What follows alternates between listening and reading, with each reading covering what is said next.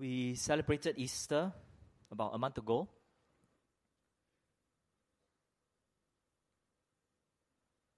And the 7 weeks before Easter is traditionally known as the season of Lent. And during Lent, we do self-reflection. We examine afresh Jesus' death and resurrection, and we ask ourselves how we are doing with our discipleship. And sometimes the meditations that we have during Lent focus on the last words of Jesus on the cross. Pastor Kok Fai shared these last words, 7 last words on Easter during the sermon. And this morning we want to look a bit more closely at the first of Jesus' last words. Let me read from Luke chapter 23, verses 32 onwards to verse 34. 2 others who were criminals were led away to be put to death with him. And when they came to the place that is called the Skull, there they crucified him. And the criminals, one on his right and one on his left. And Jesus said, "Father, forgive them, for they know not what they do." Verse 34, the last verse I've just read to you, is found only in Luke and not in any of the other 3 Gospels. "Father, forgive them, for they know not what they do."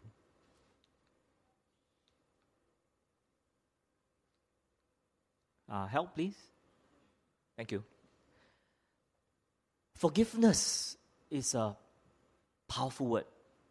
It comes from an old Latin word, and I hope I pronounce it right, perdonare, which means to give up completely without reservation. And that's also where we get our English word pardon, which means letting go. Letting go of what?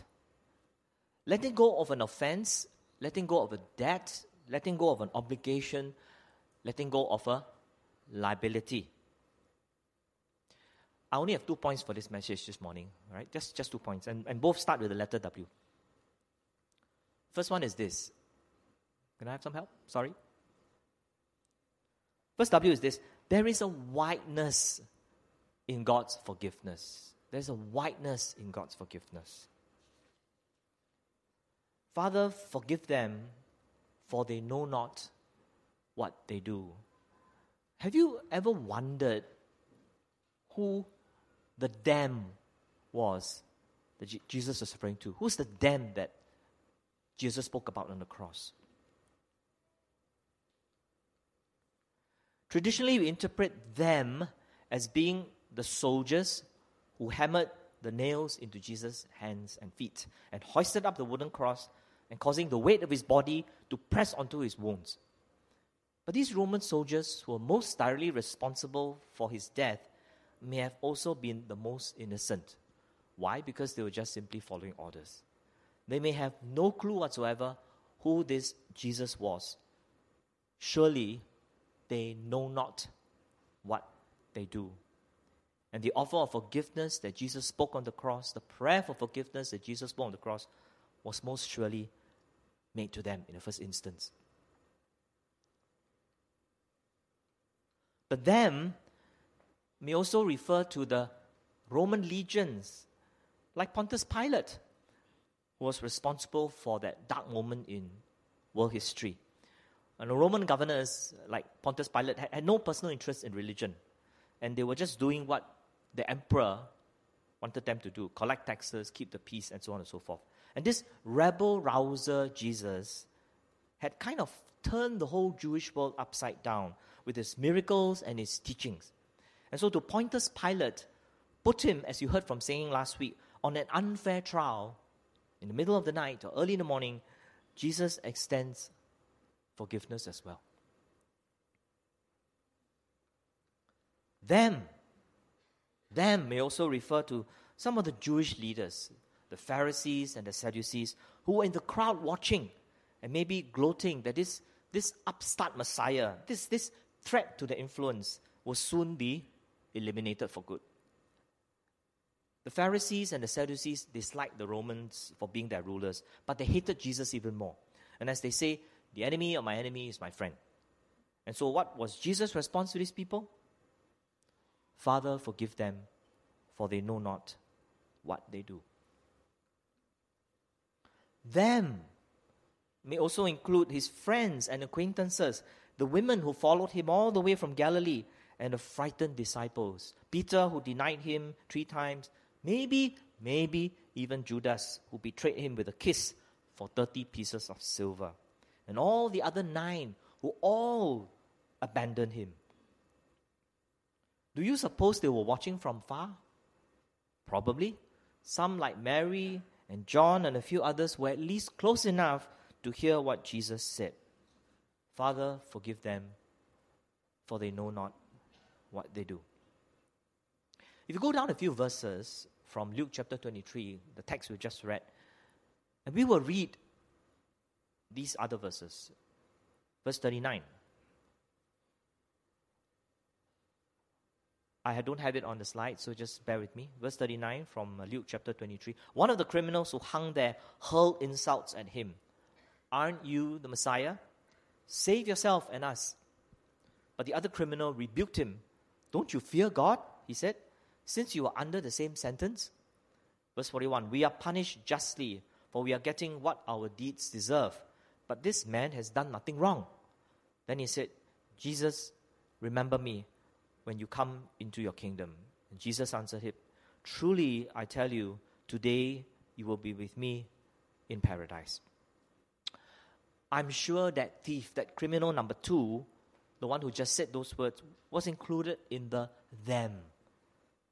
While we probably think that criminal number 1, who was hurling insults at the Son of God, did not go to paradise with Jesus, I believe that he too was included in the them. But of course, we must understand that forgiveness offered must also be forgiveness received if it is to be effective. And regardless, whether we think about, when we think about the scope of Jesus' prayer that day as he hung on the cross, we will understand that there is an amazing wideness in God's mercy. So that's the first W. Second W, we must have a willingness to die. You know, there are parts in the New Testament that seem to suggest that God will forgive us according to the measure that we forgive others. In other words, it is contingent. For example, Matthew chapter 6, verse 14 to 15. For if you forgive other people when they sin against you, your heavenly Father will also forgive you. But if you do not forgive others their sins, your Father will not forgive your sins. Sorry about that.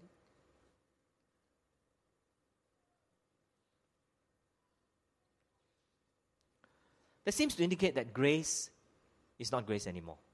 And that God's forgiveness depends on our forgiving others who sin against us. It's only when we forgive others that God will forgive us. But let's examine this verse a bit more closely, these verses a bit more closely. And a few verses before this text, Jesus taught his disciples the Lord's Prayer. And we sang it just now when Tri Peng led us in the worship. And verse 12 of the Lord's Prayer tells us something that we are very familiar with. And forgive us our debts as we also have forgiven our debtors. And so Jesus' words in the earlier text in Matthew chapter 6, verse 14 to 15, about God forgiving us only if we forgive others, help us to explain his statement about forgiveness here in this verse I just read to you. Though God's forgiveness of sin is not based on one's forgiveness of others, on one's forgiving others, a Christian's forgiveness of others is based on realizing that he himself or herself has been forgiven. 2 verses, one in Ephesians and one in Colossians. Ephesians chapter 4, verse 32, be kind and compassionate to one another, forgiving each other, just as in Christ God forgave you. Just as in Christ God forgave you. And Colossians chapter 3, verse 13, bear with each other and forgive one another if any of you has a grievance against anyone. Forgive as the Lord forgave you. Forgive as the Lord forgave you. In other words, these verses refer to personal fellowship with God. It does not talk about salvation from sin. One cannot walk in fellowship with God if he refuses to forgive others. There is a blockage. There is an impediment. And the Lord's Prayer is a prayer by Christian disciples who have been saved. It is not a prayer for salvation. Look at another passage, which we often refer to as the parable of the unmerciful servant. I don't have it on the slide, but if you can turn to your Bibles in Matthew chapter 18, verses 21 to 35, and you follow the reading with me. Matthew chapter 18, verses 21 to 35. Verse 21. Then Peter came to Jesus and asked, Lord, how many times shall I forgive my brother or sister who sins against me? Up to 7 times? Verse 22. Jesus answered, I tell you, not 7 times, but 77 times. Therefore, the kingdom of heaven is like a king who wanted to settle accounts with his servants. As he began the settlement, a man who owed him 10,000 bags of gold was brought to him. Since he was not able to pay, the master ordered that he and his wife and his children and all they had be sold to repay the debt. Verse 26. At this, the servant fell on his knees before him. Be patient with me, he begged, and I will pay back everything. The servant's master took pity on him, cancelled the debt, and let him go. But when that servant went out, he found one of his fellow servants who owed him 100 silver coins. He grabbed him and began to choke him. Pay back what you owe me, he demanded. His fellow servant fell to his knees and begged him, be patient with me, and I will pay it back. Those were exactly the same words that this other man gave to his master. Be patient with me, I will pay it back. But he refused. Instead, he went off and had the man thrown into prison until he could pay the debt. When the other servants saw what had happened, they were outraged and went and told their master everything that had happened. Then the master called the servant in. You wicked servant, he said, I cancel all that debt of yours because you begged me. Shouldn't you have had mercy on your fellow servant, just as I had on you? In anger, his master handed him over to the jailers to be tortured until he should pay back all he owed. This is how my heavenly Father will treat each of you unless you forgive your brother or sister from your heart. What are we to make of this parable that Jesus spoke? That God's forgiveness is contingent on us forgiving others who wrong us, as Jesus himself seemed to imply in the last verse? In order to make sense of this, we need to look at the preceding verses, the verses before this parable. In Matthew chapter 18, verses 15 to 20. Again, I don't have it on the slide, so you can just follow with me from the Bible. Matthew chapter 18, verse 15. This is what the Lord said to his disciples. If your brother or sister sins, go and point out their fault just between the two of you. If they listen to you, you have won them over.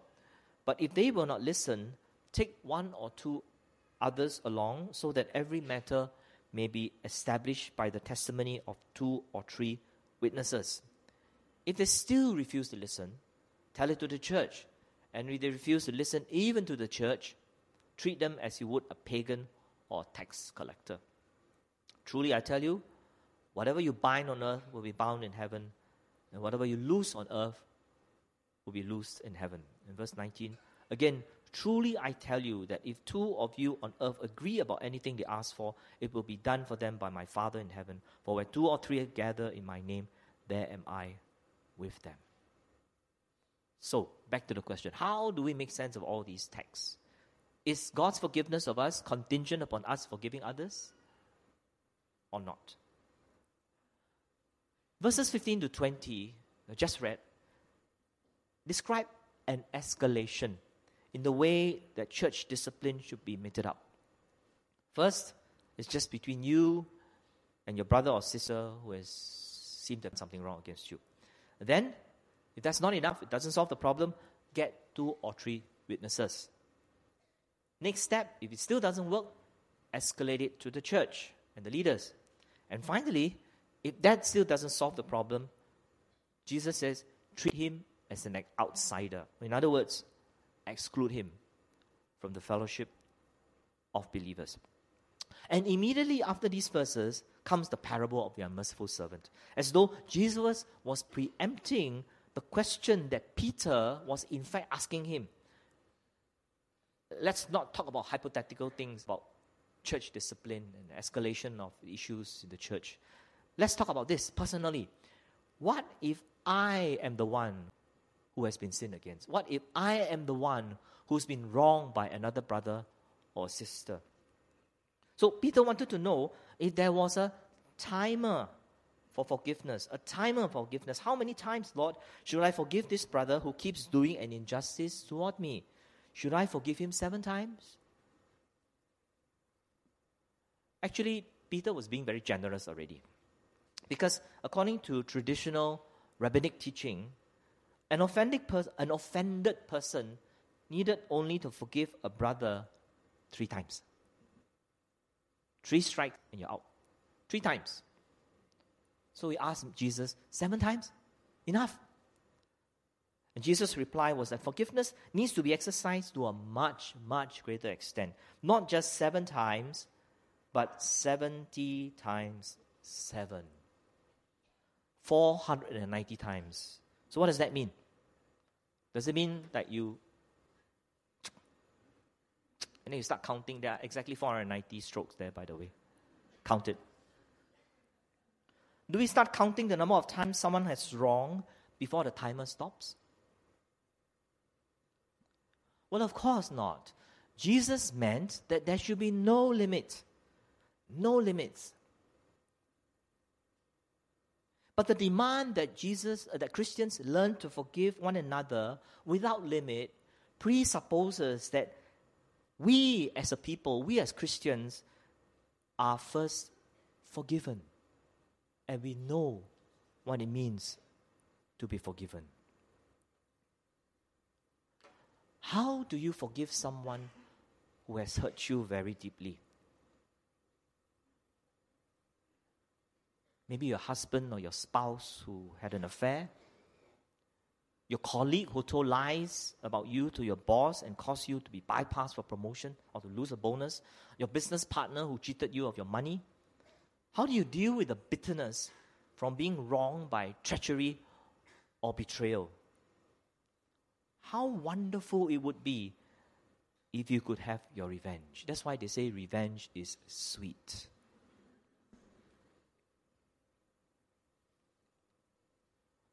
Panfilo de Naves was a soldier and explorer who conquered parts of Latin and South America, places like Jamaica and Cuba and later Florida and Mexico, for the Spanish Empire in the 15th century. When he lay dying, his Catholic, there were Catholics, devout Catholics, his Catholic father confessor asked him whether he had forgiven all his enemies. And Naves looked astonished and said, "Father, I have no enemies. I shot them all." Don't you sometimes wish that you could release your anger and bitterness against your enemies by shooting them, like what sometimes happens in the USA? You wish there were gun laws that allow you to take a rifle or a pistol and start shooting people you don't like? You don't mind going to jail for homicide later. Never mind, because you release the anger inside of you. But seriously, how do you forgive in such cases? Well, we must understand that forgiveness is not just absolution from guilt, but it's actually a restoration of communion. It's a reconciliation of brokenness. It's not just a release from the past. Yes, it is that. But it is a freedom to be holy. Brothers and sisters, Christian forgiveness requires us to be willing to die. When we know that we have been already forgiven by God, we live as forgiven men and women, and we die to our thirst for revenge, and by the Spirit's enabling, we forgive those who wrong us, who hurt us, and God's grace can overcome our bitterness and bring healing.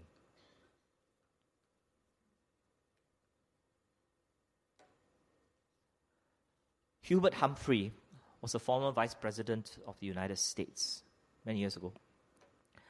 When he died, hundreds of people from across the world attended his funeral. And all were welcome except one. Former President Richard Nixon, who that's not too long ago had dragged himself and his country through the humiliation and shame of the so-called Watergate scandal. And whenever Richard Nixon walked into that crowd of people who went for Hubert Humphrey's funeral, Nixon could feel himself ostracized. Eyes were turned away. People stopped talking when they see him walk past. And just at that time, Jimmy Carter, then U.S. president, walked into the room. Now, Carter was a Democrat, while Nixon was a Republican. But Carter was well known for his honesty and integrity.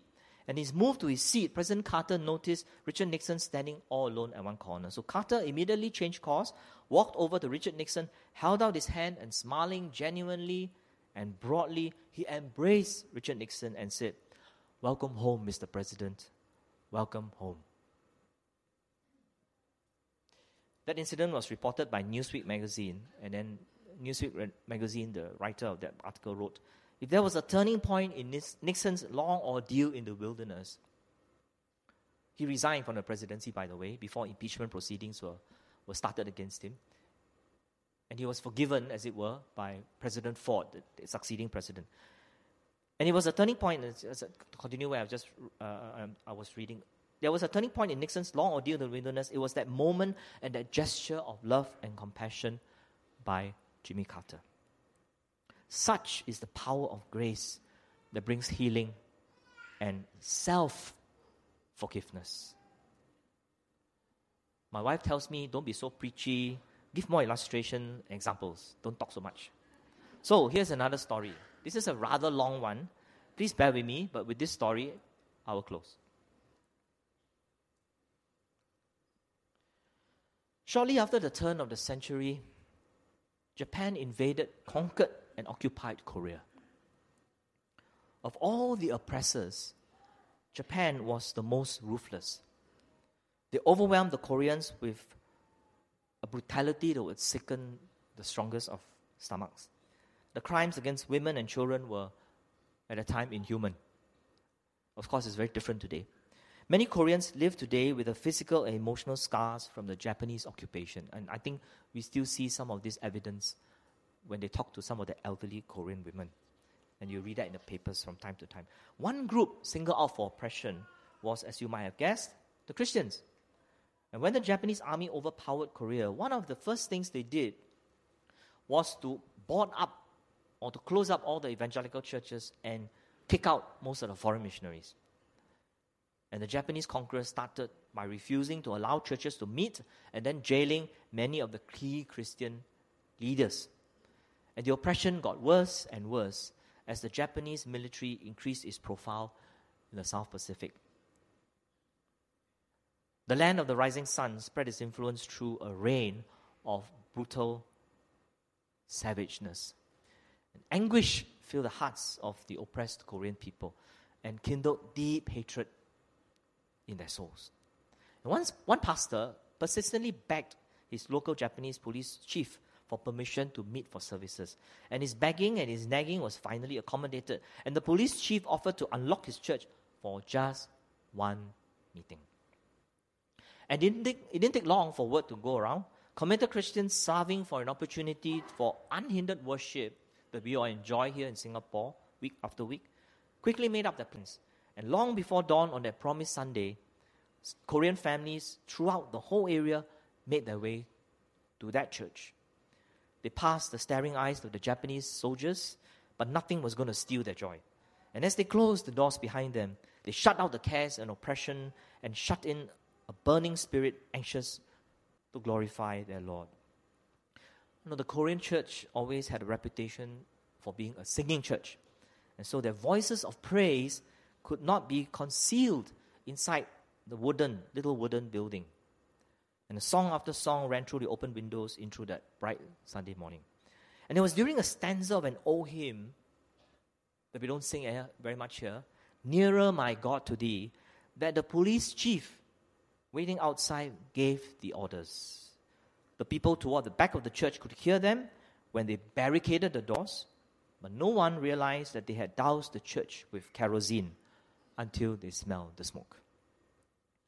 The dried wooden skin of the small church began to ignite, and fumes filled the structure. Flames began to lick the baseboard of the interior walls. There was an immediate rush for the windows, but hope recoiled in horror as the men coming out of the windows came crashing back in because they were shot by a hail of bullets. The pastor knew that it was the end, and with a calm that comes from divine confidence, he led his congregation in a hymn whose words served as a fitting farewell to earth and a loving salutation to heaven. The first words of the hymn were all the prompting the terrified worshippers needed. With smoke burning in their eyes, they instantly joined in to sing, as one to sing. And the words tugged at the hearts of the cruel men who oversaw this flaming execution of the innocent. O song, O hymn again. Alas, and did my Savior bleed, and did my sovereign die? Would he devote that sacred head for such a worm as I? And just before the roof collapsed, they sang the last verse of that hymn. Their words an eternal testimony to their faith. But drops of grief can never repay the debt of love I owe. Here, Lord, I give myself away. This all that I can do. At the cross, where I first saw the light and the burden on my heart roll away, it was there by faith I received my sight, and now I'm happy all the day. The strains of music and the wails of the children were lost in the roar of flames. The bodies that once housed life fused with the charred rubble of a building that once housed a church. But the souls who left singing finished their chorus, thankfully, in the throne room of God. Now, clearing the remains of the burnt church building was the easy part. Erasing the hate would take decades. For some of the relatives of the victims who died, this was just too much. Evil has stooped to a new low, and there seemed to be no way to curb their bitterness and hatred of the Japanese. In the decades that followed, that bitterness was passed on to a new generation.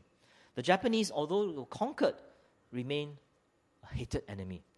And the monument the Koreans built at the location of the fire not only memorialized the people who died, but stood as a reminder of their deep pain. And the Korean people found it too hard to forgive.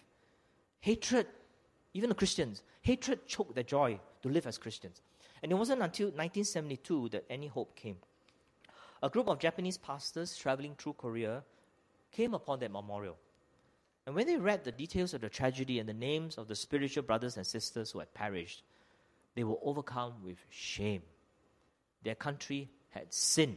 And even though none of them were personally involved, some of them were not even born at the time, they still felt that they had a national guilt that could not be excused. So they returned to Japan. They returned to Japan and decided to right this wrong. So they raised a big sum of money, 10 million yen. That was about US 25,000 at the time, a big sum of money. And the money was transferred through proper channels, and the beautiful white church building, this is not real, I'm just giving an example. It's erected on the site of the tragedy. And when the dedication service for the new building was held, a delegation from Japan joined the relatives and special guests. And although the generosity was acknowledged and the attempts at making peace appreciated, the memories were still there. Hatred preserves pain. And it keeps the wounds open and it hurts.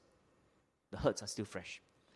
And the Koreans' bitterness had festered and festered for decades. Whether you're Christian or not, the Japanese were descendants of an enemy that was hated by them. Speeches were made, details of the tragedy recalled, the names of the dead were honored. And it was time to bring the service to a close. And someone in charge thought that it would be appropriate to conclude with the same two songs that were sung the day the church was burned. The song leader began the words, "Nearer, my God, to thee." But something remarkable happened as the voices mingled on that familiar melody. As the memories of the past mixed with the truth of the song, resistance started to melt. The inspiration that gave hope to a doomed group of churchgoers in a past generation who testified to their faith with their lives gave hope once more to this new generation. And the song leader closed the service with the hymn, At the Cross. The normally stoic Japanese, you know how they are. They bow, but they're quite stoic. Could not contain themselves. The tears that began to fill their eyes during the song suddenly gushed from deep within. They turned to the Korean spiritual relatives and begged them to forgive. The guarded and the calloused hearts of the Koreans were not quick to surrender, but the love of the Japanese believers, so unintimidated by decades of hatred, tore at the Koreans' emotions. At the cross, where I first saw the light, and the burden of my heart rolled away. One Korean turned toward a Japanese brother, then another and another, and then the floodgates were opened. The floodgates that held back a wave of emotions were just simply released. The Koreans met the new Japanese friends in the middle. They clung to each other and wept. Japanese tears of repentance and Korean tears of forgiveness intermingled to bathe the sight of an old nightmare. Can I invite the musicians to come forward now? We're going to sing the closing song, Merciful God and Father. But before that, as the musicians play in the background, could I just ask you to close your eyes with me and go to the Lord in prayer for a moment? I'm not sure how to on this, so I can.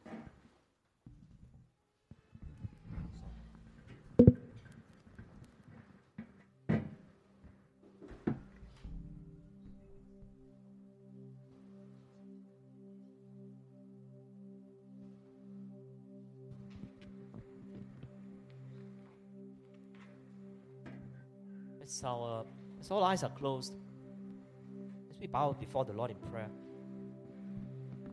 let's consider what we've just read in the text in Luke, and in Matthew, and Ephesians, and in Colossians. Do we find it hard to forgive ourselves? Are we burdened with guilt for something we've done in the past? Some secret sin, some unkind deed, some cutting words spoken to loved ones that were unnecessary. Maybe you harbor a deep, maybe unspoken, but a deep bitterness, maybe even hatred towards someone who has hurt you really, really, really bad. Just like the Koreans against the Japanese captors during the war. Maybe your closest friend, your beloved partner betrayed you and you just cannot get it off your chest. And the bitterness is eating you up and is blocking fellowship with God and with other people. And is making you want to plot revenge. And that's all that consumes you day and night.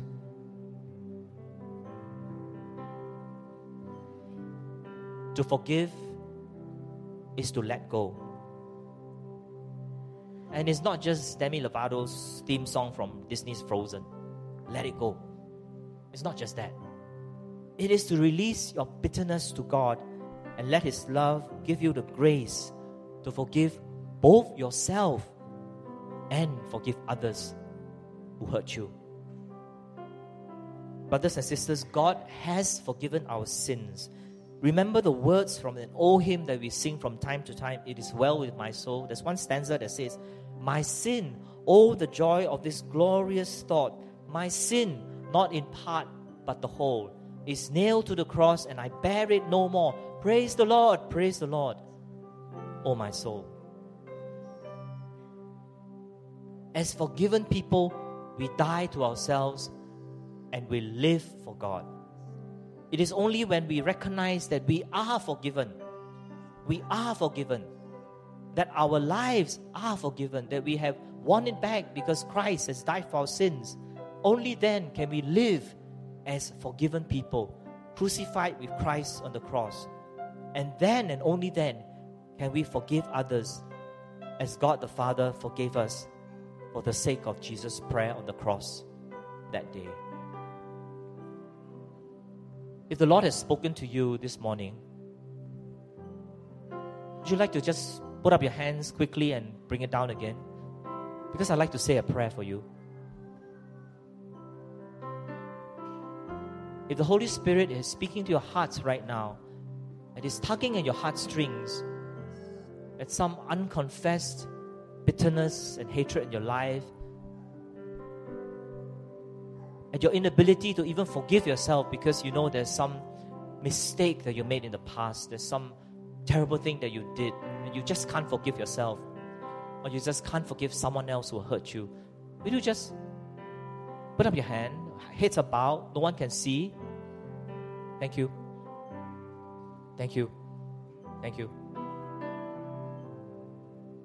Anyone else? This is not a transaction for me. It is a transaction between you and the Lord.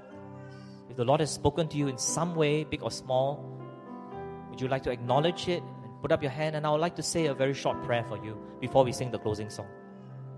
Anyone else? Thank you. Let's pray. Father, you know our hearts. We are completely transparent before you. There's nothing that we can hide. You know our history. You know the things we have done. You know the things that we are ashamed of. And you know also the pain and the bitterness that sometimes we hide from others and sometimes we hide from ourselves. Lord, teach us to release it to you. Thank you for forgiving us of our sins. Thank you for dying on the cross for us. Lord, thank you that because you have forgiven us, we have the grace from you to die to ourselves, to die to our thirst for revenge, and to forgive others. Thank you, Lord. Help my brothers and sisters and others who are struggling, Lord. As many of us are struggling to forgive other people. Forgive us and help us to forgive ourselves and help us to forgive others. Thank you, Lord Jesus. In your most precious name we pray. Amen. Let's rise and sing this closing song. Merciful God and Father. Merciful God and Father, loving us like no other. Hear our prayers, the cry of our hearts, as we come to you. We acknowledge our transgressions. We confess to you our sins. Show us mercy and compassion. Touch our lives with your healing grace again. Mercy, God, and merciful God and Father, loving us like no other. Hear our prayer, the cry of our hearts, as we come to you. We acknowledge our transgressions. We confess to you our sins. Show us mercy and compassion. Touch our lives with your healing grace again. Release us. Release us from our past as we seek your face. Wash us free at last. We receive your love. We receive your healing grace. Merciful God and Father, church, you sing. Merciful God and Father,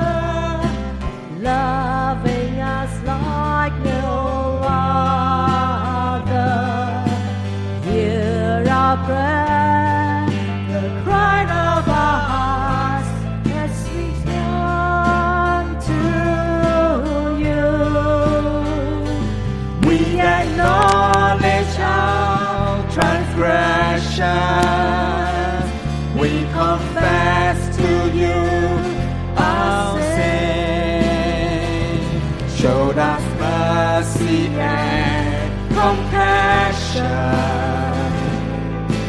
Touch our lives with your healing grace